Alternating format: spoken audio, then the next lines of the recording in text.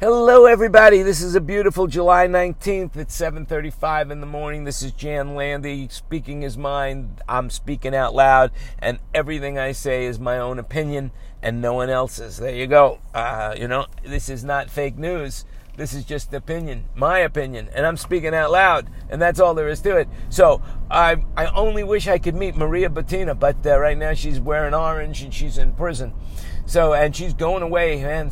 I've been doing these quotes now, whenever anybody says anything. Like there was an interview on the Today Show with Sean Spicer and on Twitter, and I commented, quote, excellent job, Comrade Spicer, defending Comrade Trump, unquote. Maria Butina, suspected Russian spy.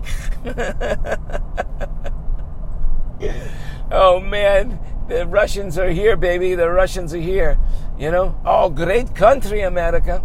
Hey, easy for me to come there. I get an old man. He give me money. He do my homework. He does everything. Introduce me to powerful people.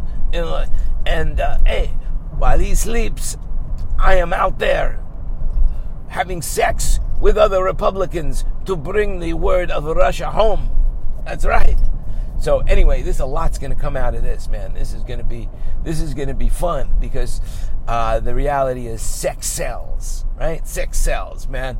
And Maria, man, hot little bod, beautiful red hair, having the time of her life, and working for the Putin government. Unbelievable.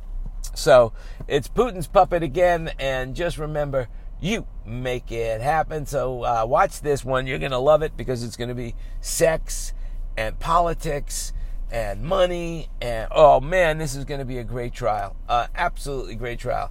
And Donald Trump Jr. is involved. And who else is involved?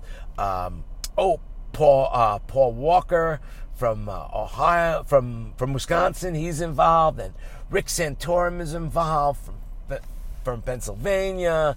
And, the names that are going to come out. Donald Trump's involved somehow. You'll see. Comrade Trump's involved.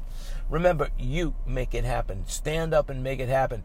You need to talk to your congressman and your senator to let them know that this Russian spying business and the fact that we are kowtowing, well, not we, but the President of the United States is kowtowing to Putin, it's unacceptable.